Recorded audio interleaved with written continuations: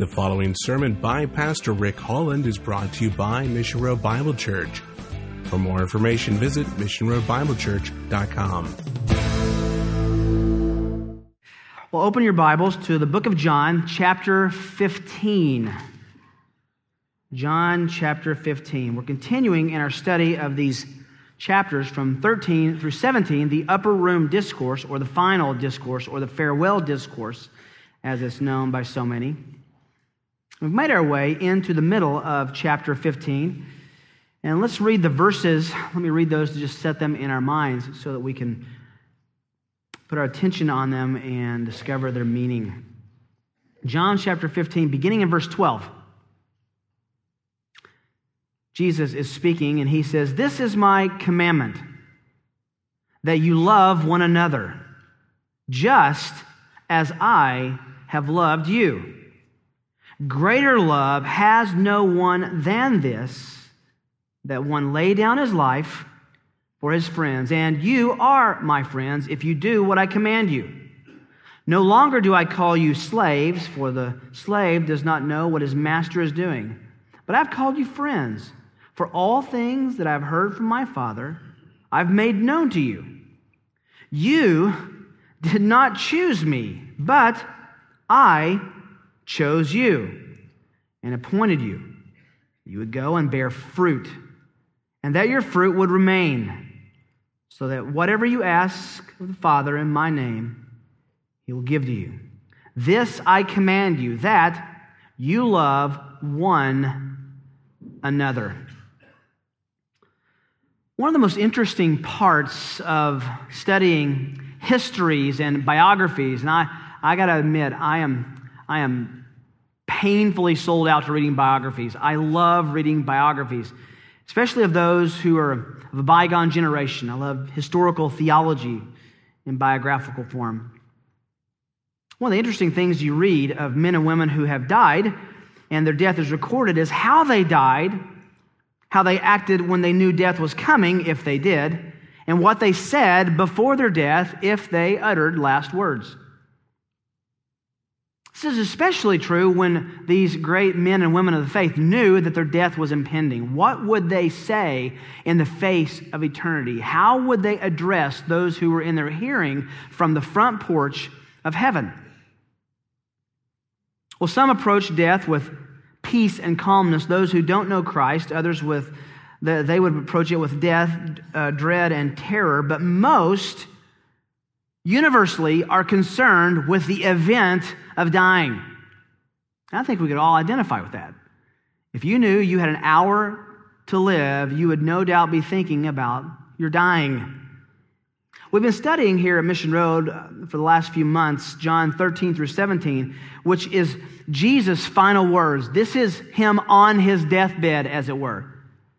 In just a few hours, he's going to be crucified, killed, and buried. It began in the upper room where he washed the disciples' feet and turned their understanding of spiritual influence and leadership upside down and said, no, true spiritual leadership is not how much you know, it's not how much you lead, it's all how much you serve. Then he began instructing them. Then he looked Judas straight in the eye and said, go do what you've conspired to do. Judas leaves the room. Then he has some special instruction, including love one another, to the 11 who are left. And then they get up at the end of chapter 14. He says, get up, let us go from here. And they move from that upper room, which would have been on the south and western side of Jerusalem. They crossed through the inner streets and began making their way down the bank, down the ridge on the eastern slope of the Temple Mount. Now, the reason we know that is because when you get into chapter 18, we find out that they cross over the Kidron Valley, which is at the bottom. So what he says after chapter 14 and before chapter 18 happens in that space. And the fact that he goes right into the parable of the vine and the branches gives us an indication he was probably on that slope that fell off of the Temple Mount, because that was full of vineyards. He continues teaching them about fruit bearing and love and identification. And in the next section, which we'll look at next week, he talks about their identification with one another in reference to being persecuted and conspired against in the world. What we find here, though, is Jesus facing his impending death hours away from it, maybe inside an hour from being down at the bottom where he would go into the Garden of Gethsemane and sweat great drops of blood, but very close to his arrest, his beatings, his flogging, and his crucifixion. And in no paragraph and in no sentence and in no section of these final words in John, who's the only one who records this section, or in the synoptics, Matthew, Mark, and Luke, do we find one evidence of his concern about himself.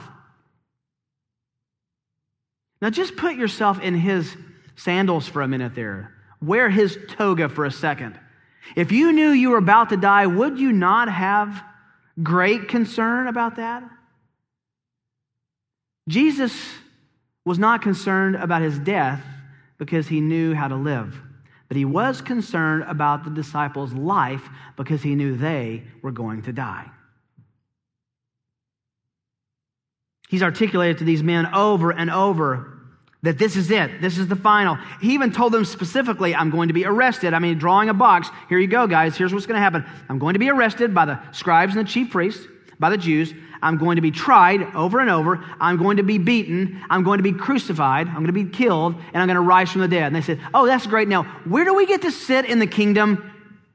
They missed the entire point. They're rudely going to be awakened to that point here in just a few hours. He's just conversed with them, sent off Judas to begin the process of the conspiracy for his arrest, and things are about to happen quickly. Things are about to get very ugly. Yet, as we look at these last words of Jesus, his response to his impending death and the horrors that were about to be thrust upon him, it's striking. He says almost nothing about himself. His attention is entirely on these men. The instruction he gave these men was so important that John gave us a detailed account of it, because the instruction he gave them also is something we're supposed to eavesdrop on. This is instruction on how to live life with Jesus, without Jesus. How do you live with an invisible Savior? What are these men supposed to do when Jesus is gone? How do they live life then? This entire discourse is perfectly articulated to address that answer. He's preparing his men for what they will face after he leaves them. His chief concern was that they know what they need to know to live how they need to live when his physical presence is gone. And that's exactly what you and I need, isn't it? Isn't Christian life really about learning how to live with an invisible Savior? One of the most interesting themes that the Lord cycles over and over through this narrative is the importance of these men and Christians throughout the generations to have a genuine, authentic, acted out, and enjoyed love for one another. He's not distracted by what he's going to experience. He's not distracted by what he knows Judas is doing. I mean, he's on that slope of the valley knowing that Judas is a few hundred yards away, turning him in to have him arrested. Not distracted by any of that, but he continues to focus on the needs of these men. This is the greatest example of love that he's going to command us to have. So as we look at these verses, we're going to look at the extent of Christian love, the intimacy of Christian love, and the origin of Christian love. And I want to confess before we get into this that we're going to need some floaties, because we are going to be thrown by the Lord into the deep end of the pool. We're going to be looking at mysteries that should take eons to unpack and deal with. But Jesus just says them matter of fact and leaves the explanation to us today. Let's look first of all at the extent of Christian love, the extent. Verse 12 says, "This is my commandment, that you love one another." He's already told them that in chapter 13 and 14, that you have to have love for one the other. This is my commandment. Then he gives this little caveat, just as I also have loved you. In the description, greater love, here's the extent, has no one than this. Then what? That he laid down his life for his friends. Jesus and his men are approaching the bottom of that Kidron Valley, going across to the olive groves. He returns to this theme again of loving one another, loving one another. Here's what's interesting. There are sections of this discourse that are about reaching the world and evangelizing the world, and that's important. But the mere emphasis that Jesus puts on this issue even transcends evangelism. And you say, well, that's conflicting. No, they go hand in glove, because he says unbelievers will know that you love me when? When you love them? That's not what he says. They will know, your evangelism will be complete when they know that you have love for who? One another. Why would any unbeliever want to be evangelized and come into a church where we hate each other?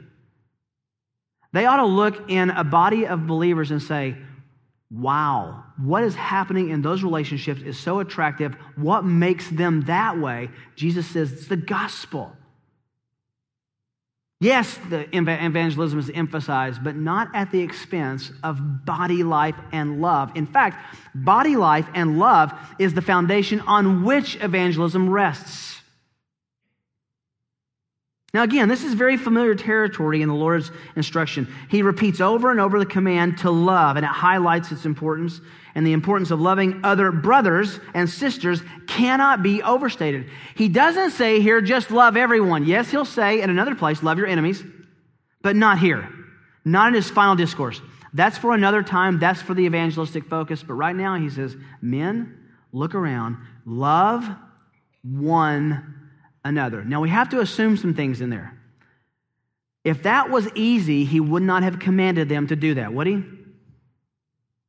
It's obviously going to strain at who they are. We'd already seen just 3 days before this that at least 3 of these men were arguing and debating and heated, and their discussion rising to yelling. He had to quiet them on who was going to sit where when Jesus sits on the throne. They were stepping on each other's heads for prominence. They weren't walking down this hill thinking, we are one in the Spirit, we are one in the Lord, let's just sing Kumbaya. They were thinking, when he gets there, I want to be close so that I'm in the best spot. They're still wrestling with this. That's why Jesus, in the very beginning of this, gives them an example. He says, wash each other's feet. Leadership is service. Leadership is serving. Here it is, plain and simple. To claim to be a Christian without loving other believers is hypocrisy, it's pretending, and it's delusion, according to the Lord. No matter what we believe. J.C. Ryle, who I have to confess, I read J.C. Ryle every week, and you just want to quote like pages and pages of J.C. Ryle. This is what he says about that. This stings me. He says it so clearly. He that supposes he is right in the sight of God because his doctrinal views are correct, while he is unloving in his temper and sharp and cross and snappish. I love that old word, snappish. I guess it just means you snap at people. Snappish and ill-natured in the use of his tongue, exhibits wretched ignorance of the first principles of the Christian gospel. This crossfulness, spitefulness, jealousy, maliciousness, and general disagreeableness of many high professors of sound doctrine are a positive scandal to Christianity. Where there is little love, there can be little grace, end quote. The command to love one another is penetrating, but it's not just love one another. Jesus goes further than that. Love one another, what? Just as I have loved you. That's a game-changing statement. Wait a minute, I'm supposed to love these rascal guys around me. I'm supposed to love people who are, let's face it, unlovely and unlovable. We all know it. You know that person. It may be in the church parking lot. It may be in the church foyer. It may be in the grocery store. It may be at the church picnic. And they start walking toward you, and you think, where can I be besides here right now? And just remember that we are far worse than that in the sight of God. And He died for us. The source here is incredible. The example, rather. Just as I have loved you. This provides the source and the model for our love for one another. The lessons are penetratingly deep, and they extend deeply into John himself. Now, we got to take a quick tour if we can. I want you to go over to 1 John for a minute, because this instruction had an obvious and deep and abiding impact on John, so that when he wrote 1st, 2nd, and 3rd John, he couldn't let go of this instruction. He couldn't let go of this theme. We'll look at some of this now, and we'll come back to another section of it here in a few minutes. 1 John chapter 3, verse 16. We know love by this, that he laid down his life for us, and we ought to lay down our lives for the brethren. That's exactly what he says. Greater love has no man than that he lay his life down for his friends. We're going to come back and look at that in a minute, because I'm not going to contradict Jesus, but the Apostle Paul says that's the greatest love that can exist between Christians. But God manifests a love even more deep in Romans chapter 5. We'll come back to that. 1 John chapter 3, verse 23. This is his commandment. Remember, Jesus said, this is my commandment. What's John going to say? That we believe in the name of his Son, Jesus Christ, and what? Love one another. How? Just as he commanded us. How did he command us? To love like he loves. John 13, 34. We can go back to the book of John now, and you can find yourself to 15, but this is a recycled argument that Jesus is giving. A new commandment I give you, that you love one another, even as I have loved you, that you also love one another. And in 15, 17, he says, I command you that you love one another. I command you. This is not optional Christian behavior. Notice that it's loving one another. Yes, we should extend love to unbelievers. That's for another passage. This one, though, is in the pews, guys. This is for us. Love one another. Love other believers. Please notice the first time he says love one another, it's actually after Judas leaves the room. I won't ask you to go back there, but in 2 John chapter 5, he says, now I ask you, lady, not as though I were writing to you a new commandment, but the one which we have heard from the beginning, that we love one another. John could never shake this, and there's a unique part of 1 John we're going to come to in a few minutes where you're going to see exactly how this bloomed full blossom in his thinking, in his mind. Now back to that phrase in John 15, greater love has no man than this. Please notice that the context here is greater love has no man than this in the context of brothers and believers. He's talking specifically about his example in loving them. What was his example? Well, we have so much here. We have the gospel here. We have the sacrificial, substitutionary atonement of Christ on behalf of sinners in this little phrase, I laid my life down for my friends. The way of love is patterned for us. It's sacrificial. It's painful. It's costly.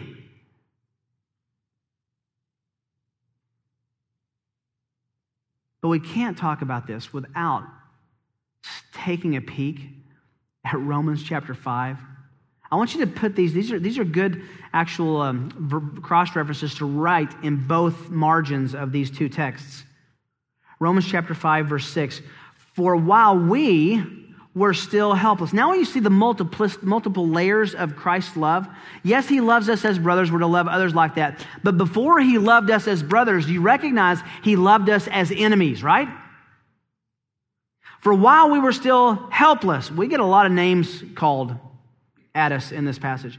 At the right time, Christ died for the ungodly. So far we're helpless and ungodly. For one will hardly die for a righteous man, though perhaps for the good man someone would dare even to die. But God demonstrates his own love toward us in that while we were so lovely, is that what it says? While we were so attractive, while we were the people he wanted to be all stars in the kingdom, while we were yet, what is it? Sinners, Christ died for us. Now look at the beautiful spectrum of this. Jesus talking to his disciples who were, this gets a little odd, already saved in an Old Testament sense, but were about to be saved in a New Testament sense in a few days. They were right at that hinge.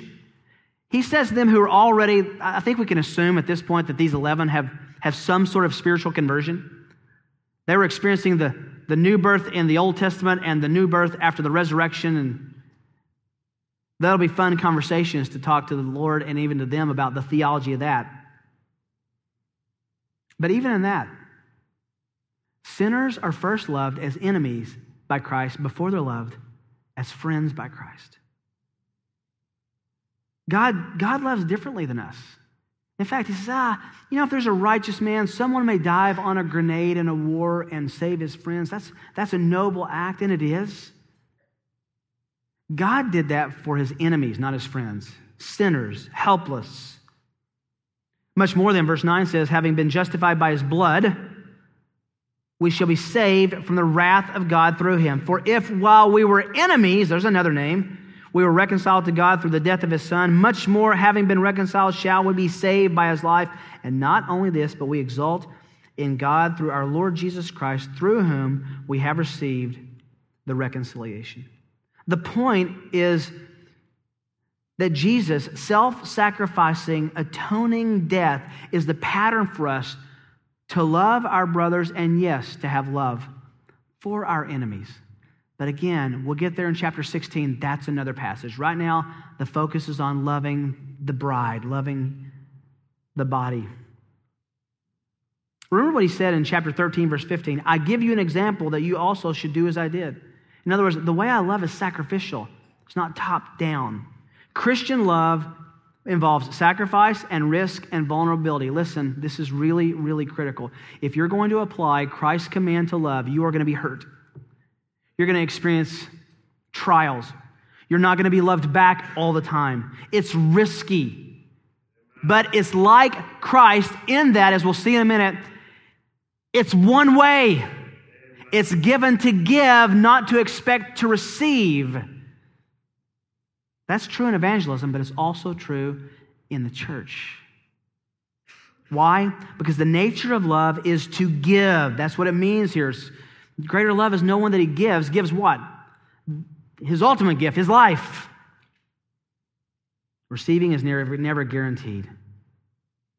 So what does this love look like? What does this love look like? We have to turn for a moment over to 1 Corinthians chapter 13. You know this, but this is the place where we take a little footnote on the great love chapter.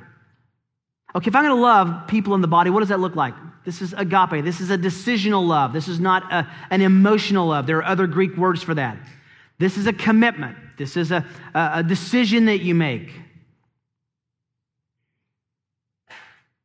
You guys know 1 Corinthians 13 very well. But look at the contrast here. Verse 1, if I speak with the tongues of men and of angels, but I do not have love, if I have the showiest gift in the church, if I am the celebrity in the body, but I do not have love, I become a noisy gong or a clanging cymbal, unintelligible, racket-making, unhelpful, ear-piercing. If I have the gift of prophecy and know all the mysteries of all knowledge, if I am an expert theologian, I know all the mysteries of the gospel, but I have all faith to remove mountains, but I do not have love, guess what? I am, what does it say? Nothing. You're not a great theologian. I'm not a great thinker if I know all this stuff and I don't exhibit love. And if I give all my possessions to feed the poor, and if I surrender my body to be burned, I'm a martyr. I give everything away, and then I'm burned for the cause of Christ. But I do not have love. It profits me what? Nothing. And so by this point, you're going, then what is this love? If that's true, I got to know what that means. Okay, here it is. Love is patient. You know what that means? Love has the ability to be wronged and abused and doesn't retaliate. You say, does that happen in the church? Do I really need to answer that question? Love is kind. One is the patient is receiving wrong and responding right. Kindness is extending God's love, extending kindness. It's a decision to be made. It's making people's life better because they know you and you know the Lord. Love is not jealous. Usually we use this in a romantic sense. This has nothing to do with romance here. This is talking about body life. These Corinthians are devouring one another, not trying to get married. He's talking about how to get along. It's not jealous. You're not jealous of someone else's gifts, someone else's influence, someone else's friendships and relationships. Love doesn't brag. We all boast and we all brag. That's why Jeremiah said, let not the wise man boast in his wisdom. Let not the mighty man boast in his strength. Let not the rich man boast in his riches, but let him who boasts boast in this. He doesn't say, if you boast.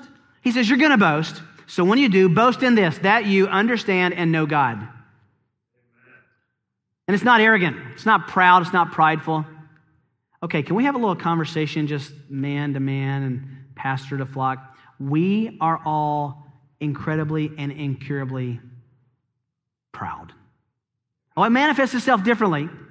Some people manifest it in feeling sorry for themselves. Feeling sorry for ourselves is just pride in the mind of the weak.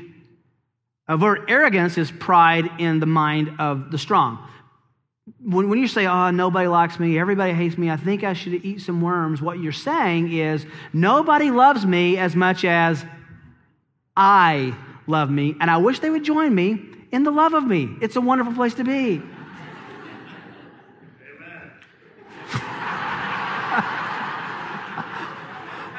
Where is Michael? That was the worst timed amen in the history of preaching. But I agree with the point. I'm with you. I'm tracking with you.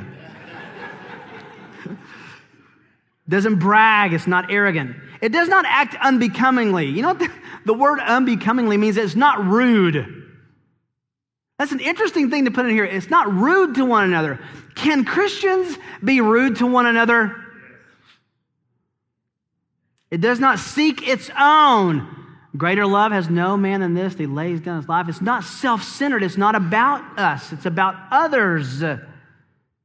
It's not provoked. I love this. You can't pick a fight with it. Have you ever known someone who's so godly you try to get into an argument and they just smile and said, oh, no, we disagree. You go, no, I want an argument. Nah, yeah, I'll pray for you. I don't want to pray. I want to fight. And then this next one, this is an interesting phrase in the Greek. It does not take into account a wrong suffered. Literally, it doesn't make chicken scratches for wrongs. It doesn't have a list of things you've done wrong. Can you say, ouch? Don't we have a running list with some people? Oh yeah, I remember that. I remember when they said, oh, I forgave them, but what comes after that? But what? Doesn't keep a record. It does not rejoice in unrighteousness. In other words, when people are sinning, it doesn't laugh at it. It doesn't rejoice in it. It doesn't rejoice with it. It doesn't enjoy jumping in with them. But it rejoices with what?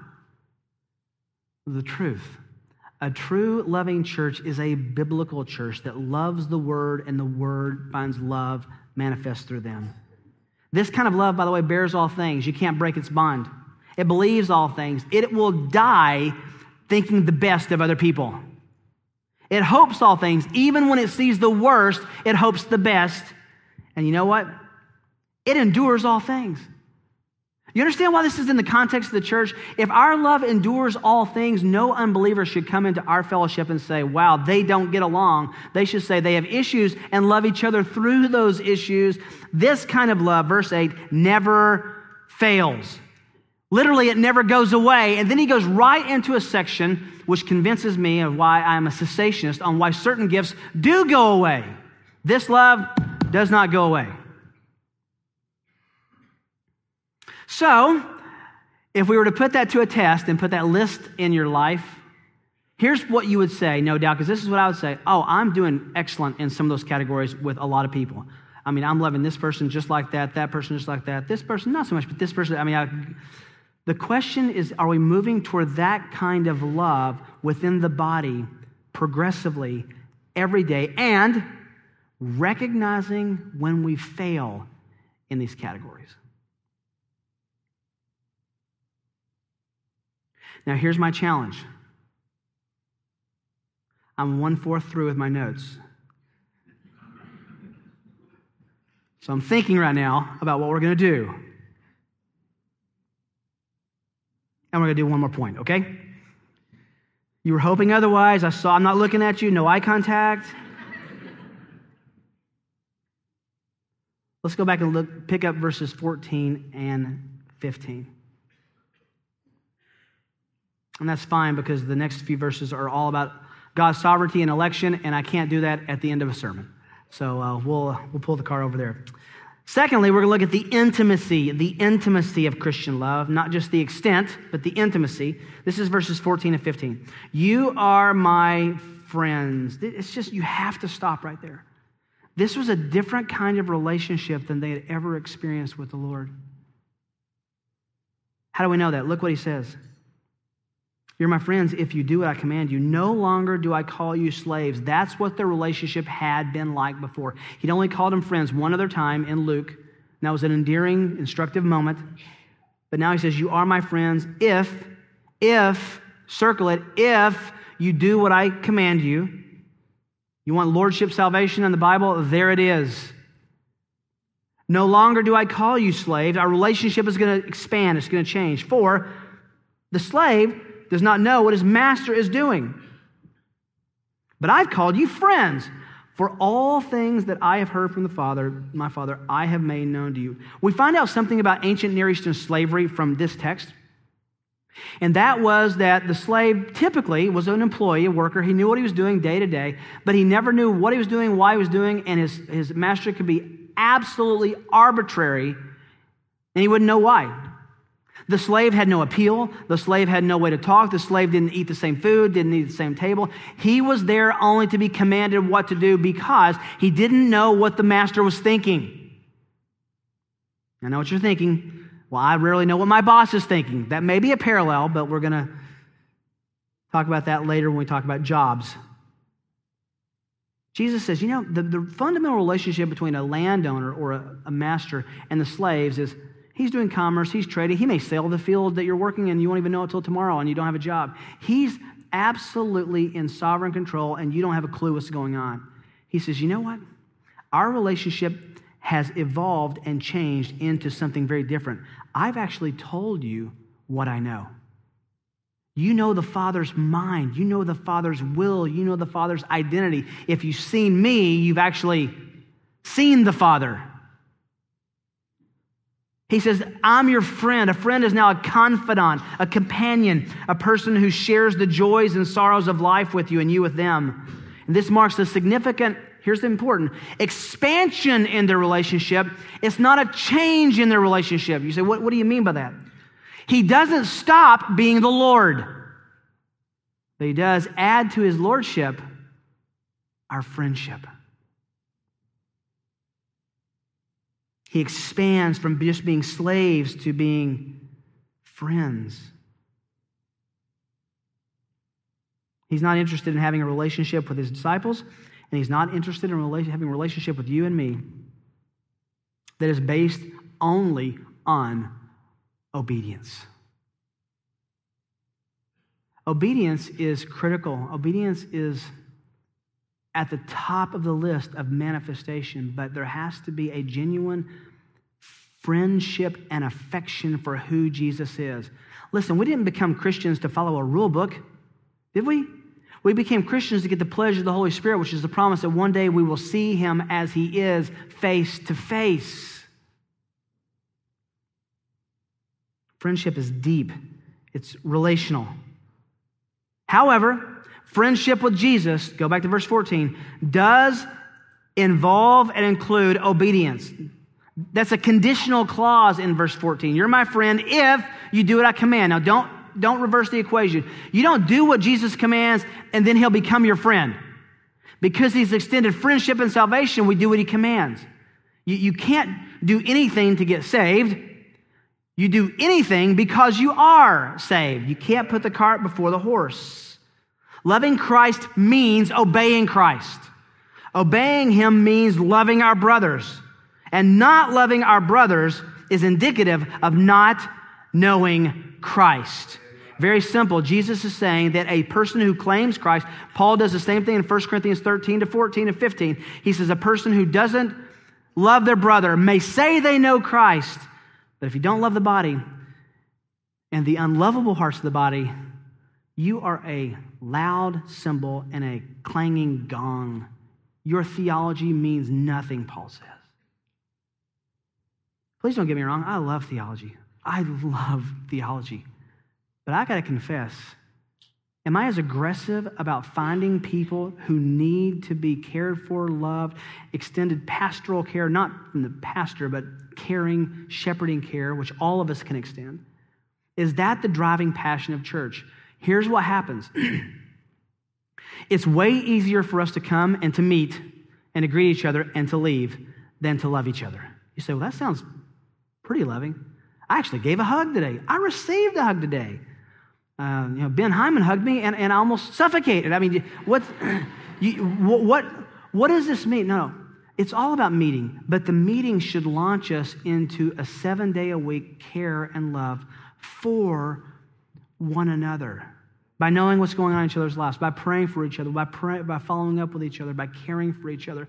And remember, it's costly, it's uncomfortable, it's sacrificial, it's a pain. But remember that that's the way people are going to have to sacrifice when they love you and me as well. Isn't it good when God calls us, enables us, and supplies the grace for us to die to self? That's what it takes to love one another. Now, where does all of this love come from? You know what it comes from? The elective power and the predestination of God.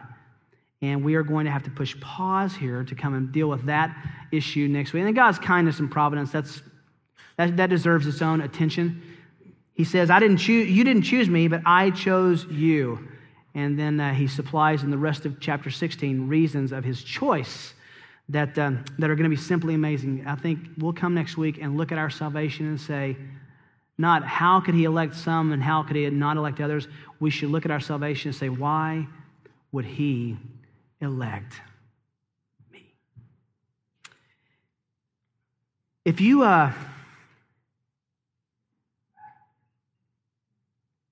know Christ, this should be an encouragement to all of us. But I'm not a fool. We have probably some people who are casually coming to our church who may not know Christ as Lord and Savior. We have some who may have sat in these seats for decades and not know Christ. Obedience reveals a love for Christ. He died for us. He was buried. He rose from the dead. He gives us grace and power to fight sin and to love the unlovely and remind us that we are unlovely ourselves. If you want to know what that means and what it means to embrace Christ and to be forgiven of your sins and go to bed with a conscience cleaned by the blood of Jesus, at the end of the service, over to my left, there's a room. It's our prayer room until we finish this other one. And there'll be some folks over there who would love to be able to pray with you, talk to you. You want to find out about joining our church. You want somebody to pray with you. You have a counseling need. Please let us serve you in that prayer room. And at the end of the final song, you can come over and some folks will be over there to meet you. And next week, pray for us. We are going to go into election and predestination next week. And I know what you're thinking, Rick, do you believe that? Well, Jesus did, so we'll see what he said, okay? Let's pray together. Father, we are humbled by the admonition to love in a way that you loved us. How can we do that except that you enable us? How can we do that except that you empower us? How or why would we do that unless the gospel was in clear central focus in our lives and our thinking? Rearrange our priorities. Cause us to die to self. Even before we leave this building, give us a love for one another so that the world will look at Mission Road Bible Church and say, the way they respond to each other is amazing and divine. In Jesus' name, amen. You've been listening to a presentation of Mission Road Bible Church in Prairie Village, Kansas. For more information, visit missionroadbiblechurch.com.